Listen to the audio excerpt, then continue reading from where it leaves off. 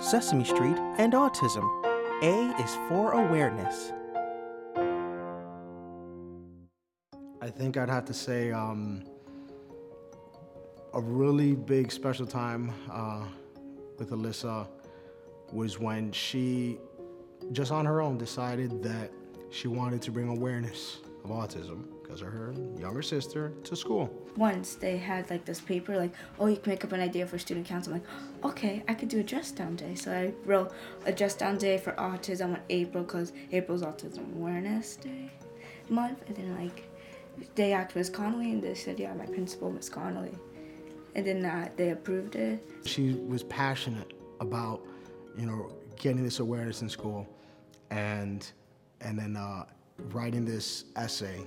And then she picks her hero. Her royal hero was her sister. It makes me feel proud. Like, I helped my sister. And I showed what autism was.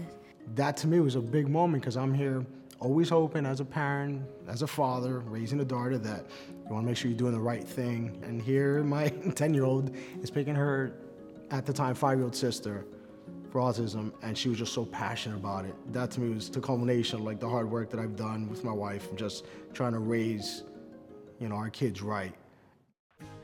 Share this story and find more at www.sesamestreet.org/autism and use #SeeAmazing to share your amazing story. Major support provided by American Greetings. Generous support provided by the Robert R. McCormick Foundation and Kristen Rohr.